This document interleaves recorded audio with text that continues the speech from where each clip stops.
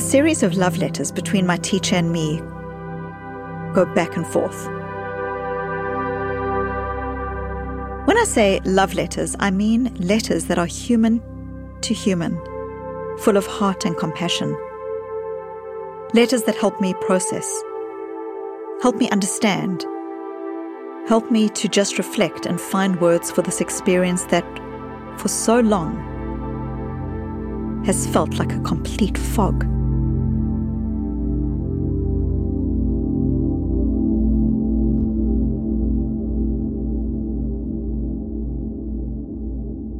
Some people think that the aim of meditation is to train yourself to the point that the messiness of life never arises, and instead it's just bliss and calm 24/7. But I've always believed that the purpose of meditation is to help us feel everything, the highs and the lows, feel them fully and with heart, moved by life but not shaken by it. And with those thoughts, I'm excited in today's meditative story that we'll hear from Susan David. Susan is a psychologist, author, and TED speaker.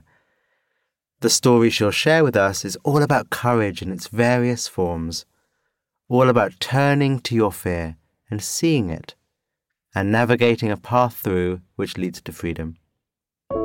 In this series, we blend immersive first-person stories with mindfulness prompts to help you recharge at any time of the day. I'm Rohan, and I'll be your guide for Meditative Story.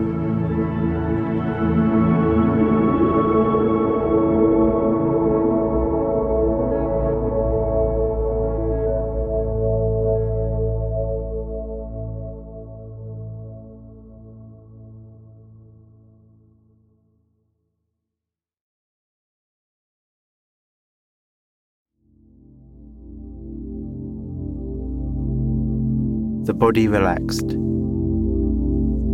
the body breathing, your senses open, your mind open, meeting the world.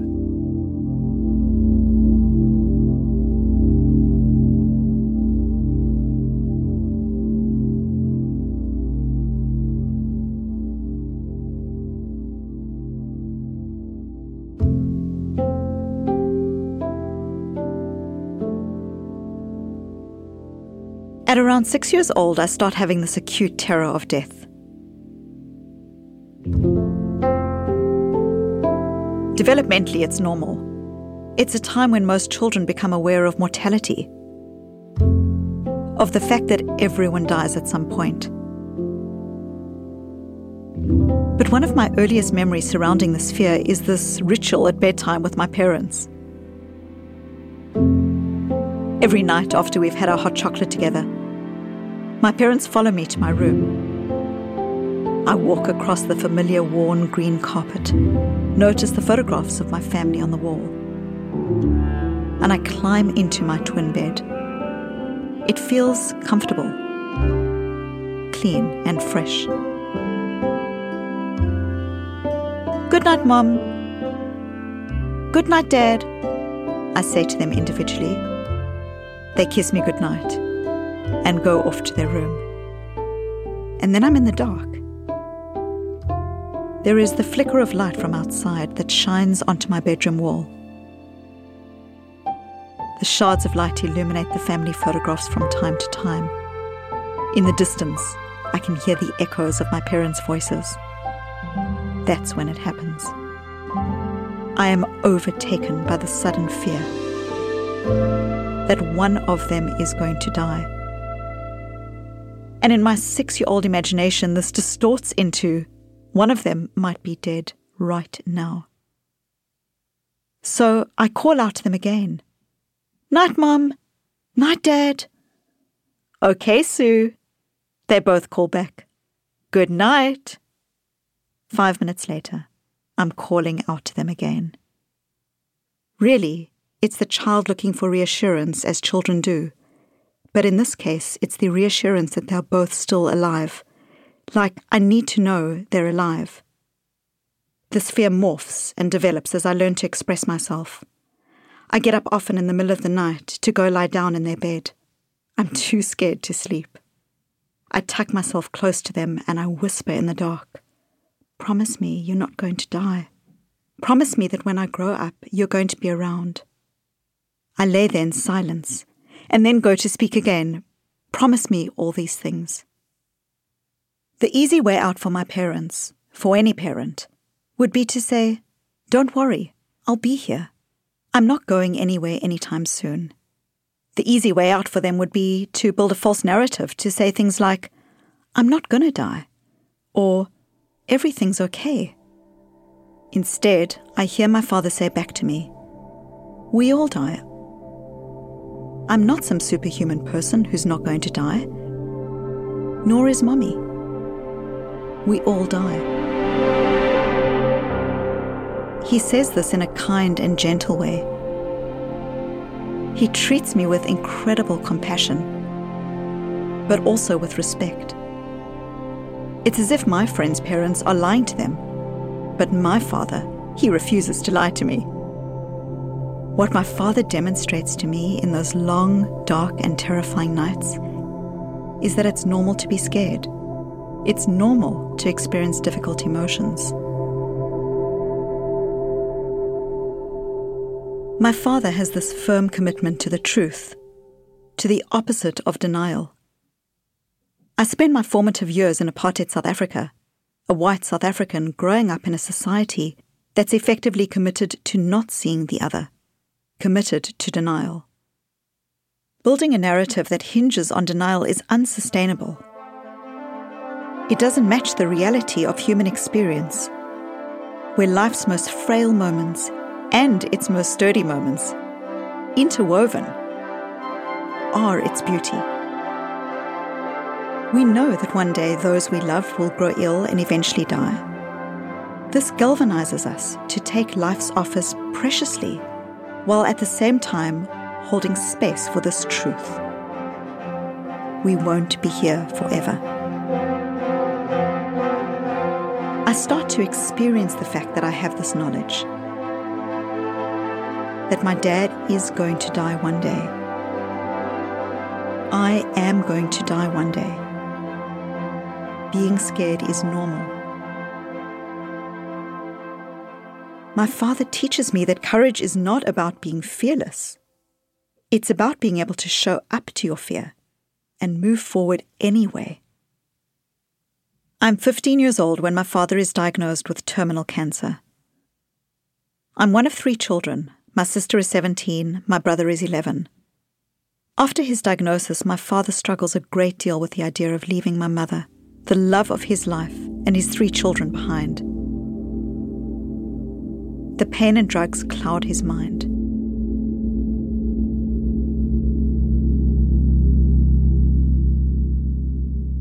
Stories of illness, of death and dying can be difficult to hear. Take some time to check in with yourself. Pause the episode even, if that's what you need. And, if you'd like to, bring to mind someone whose memory Susan's story has reminded you of. Being gentle with yourself as you do.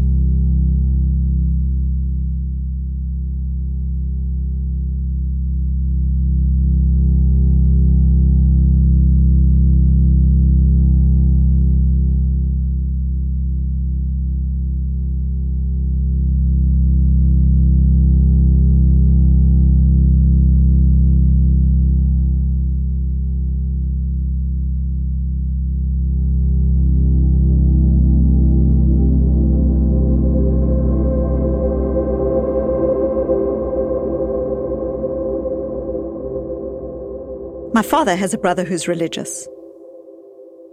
The cancer brings about a new form of seeking for my father, another step towards finding a religious identity for himself.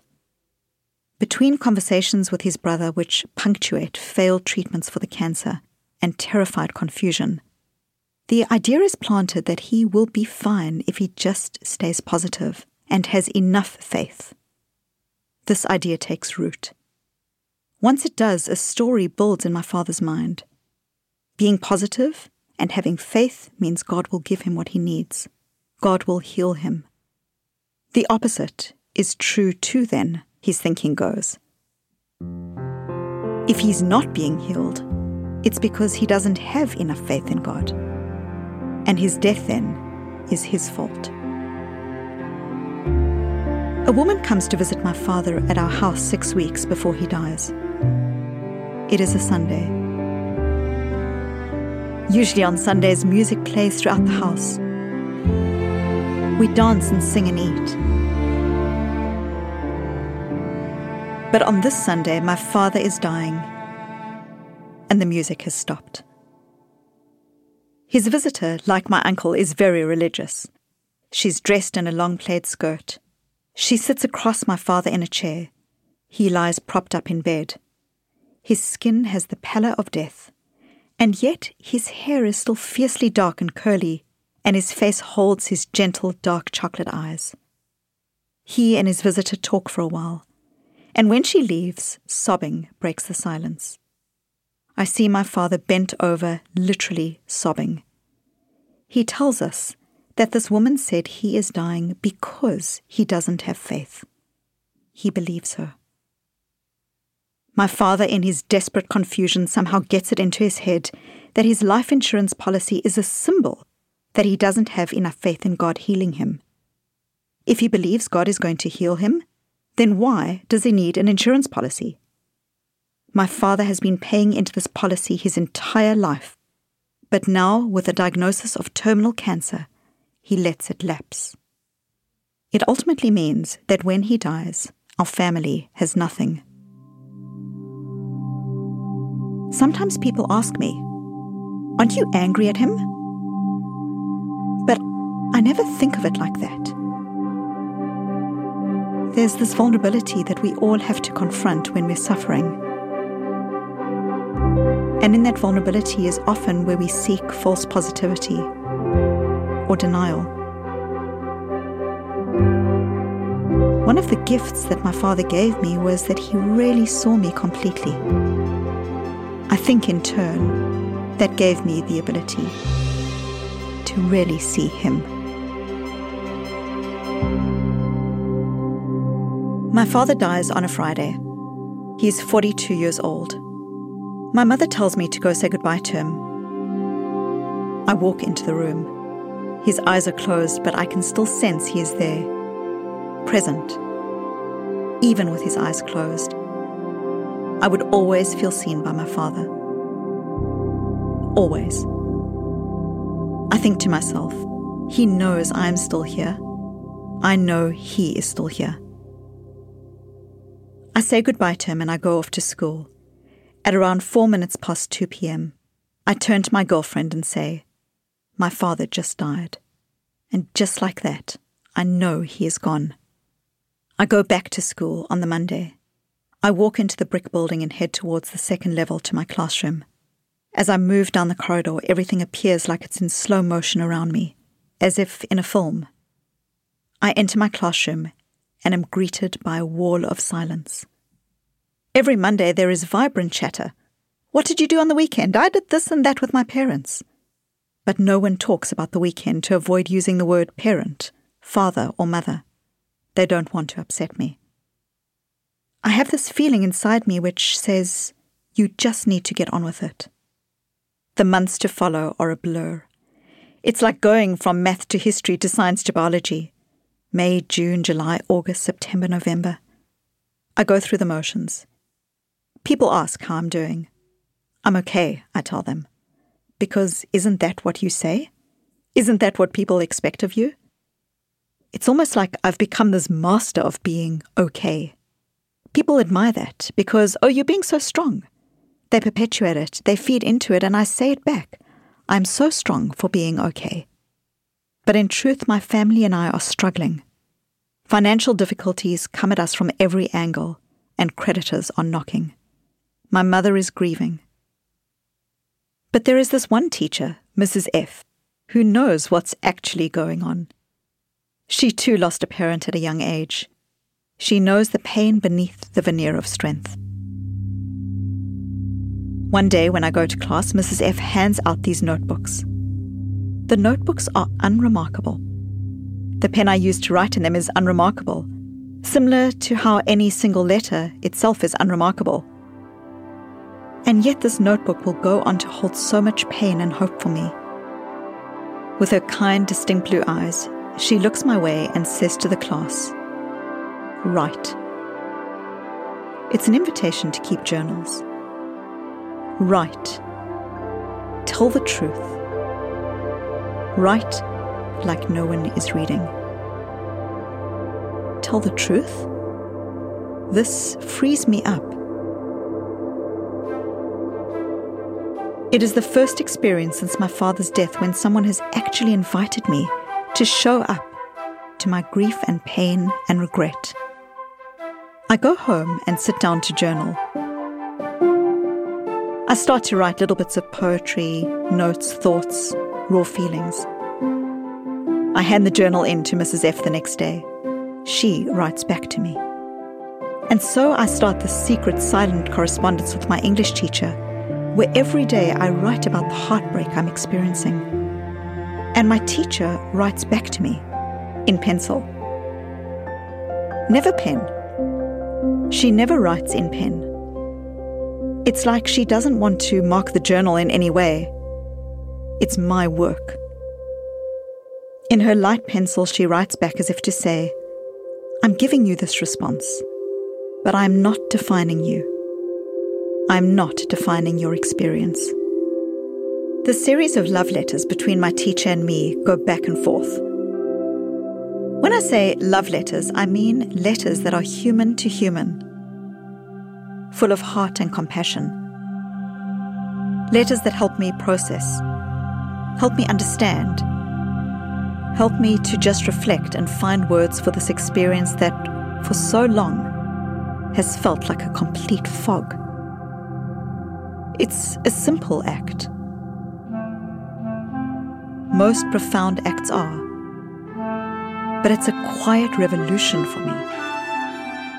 It's a revolution for me to process what is happening, to actually figure out how to be kind with my emotions, to see my emotions for what they are, to stand in my truth, to not lie to myself. This is my father's lesson. Here, in light pencil, my teacher holds space for me and my emotions. All of them.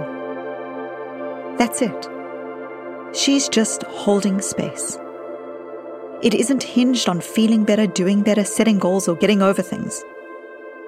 She's just holding space for me. There's this beautiful, powerful word we have in South Africa. It's sawubona, an everyday Zulu greeting. Yet sawubona literally translated means, I see you, and by seeing you, I bring you into being. I've come to think of that word sawubona as a symbol for how we create space for one another and how we create space for ourselves. My father gave me a sawubona when he held me through those long, dark nights, reminding me that we all die, that it was normal to be scared. He saw my fear, and in seeing it, he helped me to understand that courage is not the absence of fear, but rather is born out of compassionately sitting with fear. He saw me. And I think this is what Mrs. F gives me when she hands back the notebook with the questions in light pencil. She hands me a sawubona, a lifeline that says, I see you.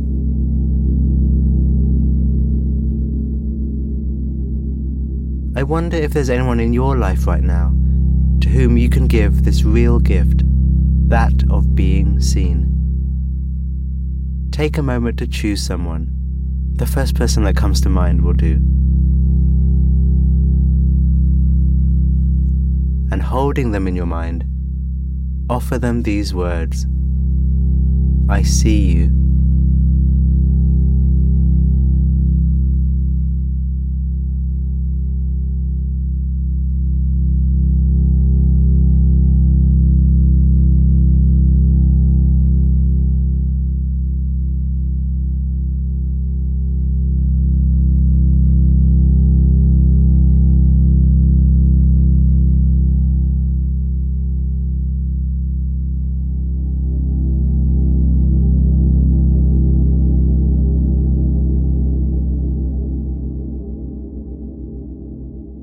son Noah is born some 20 years after this journal exchange with my teacher. I have a clear memory of one specific day shortly after his birth. I take Noah to the doctor. He wears a soft little jumpsuit and is wrapped in a teeny little blanket. He's born with his bushy eyebrows and black hair similar to my father's. He's smiling and gurgling and happy. I hand him over to the doctor to give him his shots. The doctor removes Noah's onesie and exposes his teeny little arm. Noah tenses. His face crumples. He changes from a calm, smiling Buddha baby into one who is completely outraged. At a young age, children haven't fully formed their tears, so they might cry, but they're not actually showing tears. This is Noah in the doctor's office, red in the face. He's in tune with the shock of what's happening to him, and he starts screaming. His tears come for the first time. I do what most people do in this situation. I pick him up and I say, "It's okay." I reassure him, and the doctor looks at me, barely stopping what he's doing, and kindly, gently says to me, "Susan, it's not okay. You know, one day your son will come home and will be upset because something didn't go well at school. And you won't be able to fathom why he's so upset. Because this is the very same thing that might have happened 100 times before that. But on this particular day, he is upset. Or you may not understand why it is that going to the same camp he's gone to every year, now suddenly, today he doesn't want to go. And you might think it should be okay. Or you might not understand why he's scared of swimming or diving or whatever it is." I go home, brooding, a new mom hormonal, beating myself up. I think to myself, I've got a flipping PhD in this stuff. And the first time that my child is in real pain, I completely invalidate his emotions. I do the very thing that all the research says stuffs up your child for life. I don't make space.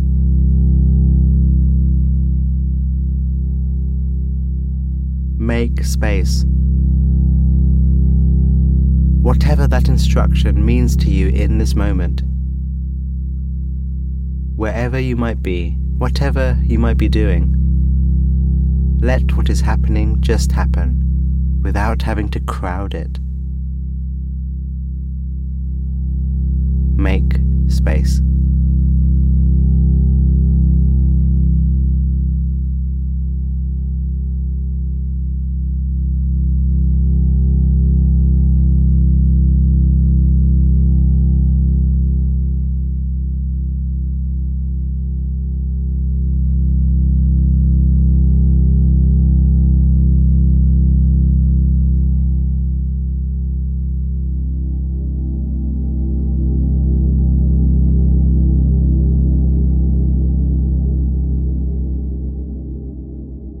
I am ruminating, dwelling on my mistake, when my husband Anthony comes home from work. Anthony is this very funny, dry-humoured doctor. I hear Anthony's keys slide in the door and turn. He walks in wearing his blue hospital scrubs, carrying his black backpack, and innocently asks, "How was your day?" "You'll never believe what I did today," I tell him.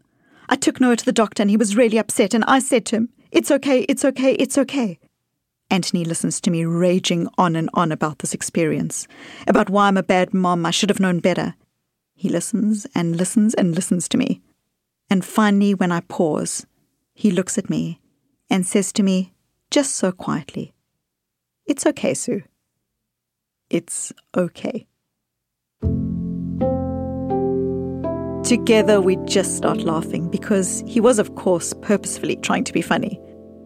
And I think back to my dad and how he was the one to tell me it's normal to be scared. And here I am doing the opposite with my son, filling him with all senses of false positivity, opening the door to him feeling unseen. But here is my husband, standing beside me, holding this thing so lightly, and then letting it go with laughter. There's power in that.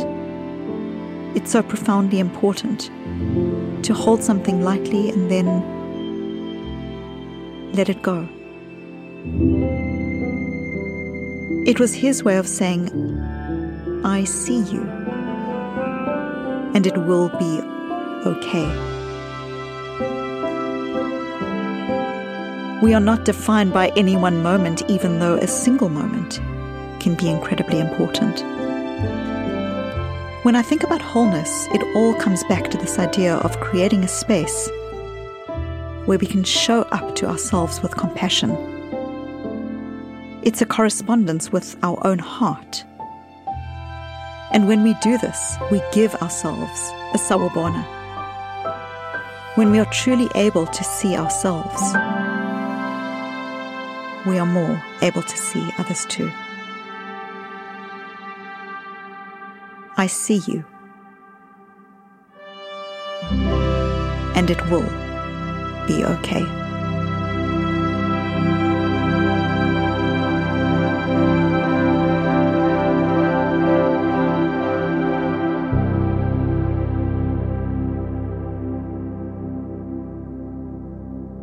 Thank you, Susan. In just a moment, I'll guide you through a closing meditation. I see you. One way of understanding meditation is that it is the act of seeing. Seeing, knowing, being with. And if what we see brings up judgment, aversion, grabbiness, then seeing that too.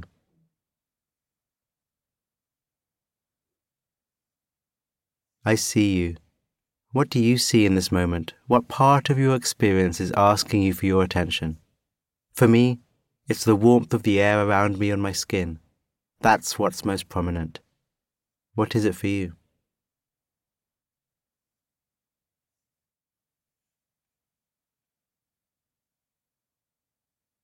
I see you. Now is a different now to before. What do you see in this moment?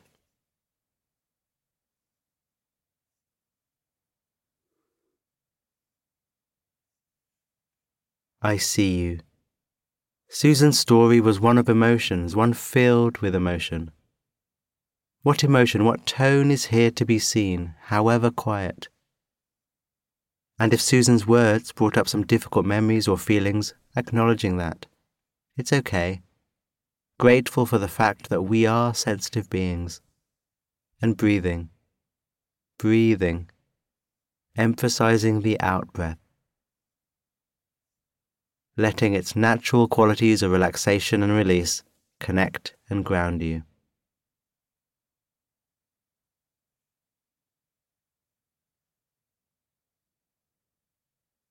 I see you. If you were to write down how you were feeling in this moment, what would you write?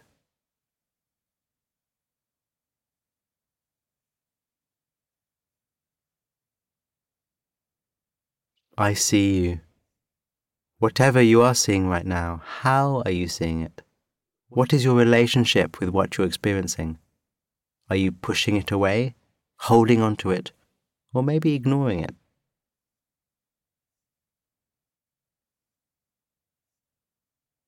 I see you. By seeing you, I bring you into being.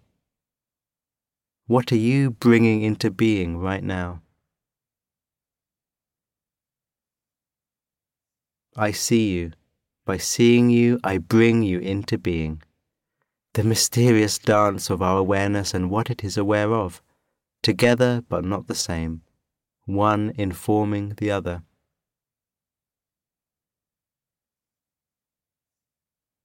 By seeing you, I bring you into being. Can you sense into how the way we see affects what we see? How are you seeing? How are you bringing your experience into being?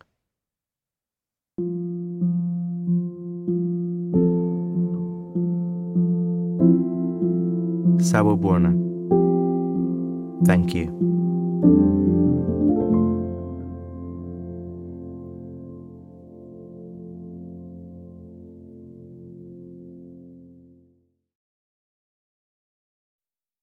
On behalf of the team at Meditative Story, thank you for spending time with us today. We love creating the show for you. And if the show serves you in a meaningful way, we'd love to hear from you. Would you take a minute right now to write us a review in your podcast app? When you leave a review, it really inspires our team, and we're a group who derive so much energy from understanding how Meditative Story impacts you. It's also a way for you to pay it forward by helping others discover the show. So if leaving a review speaks to you today, we'd really appreciate it.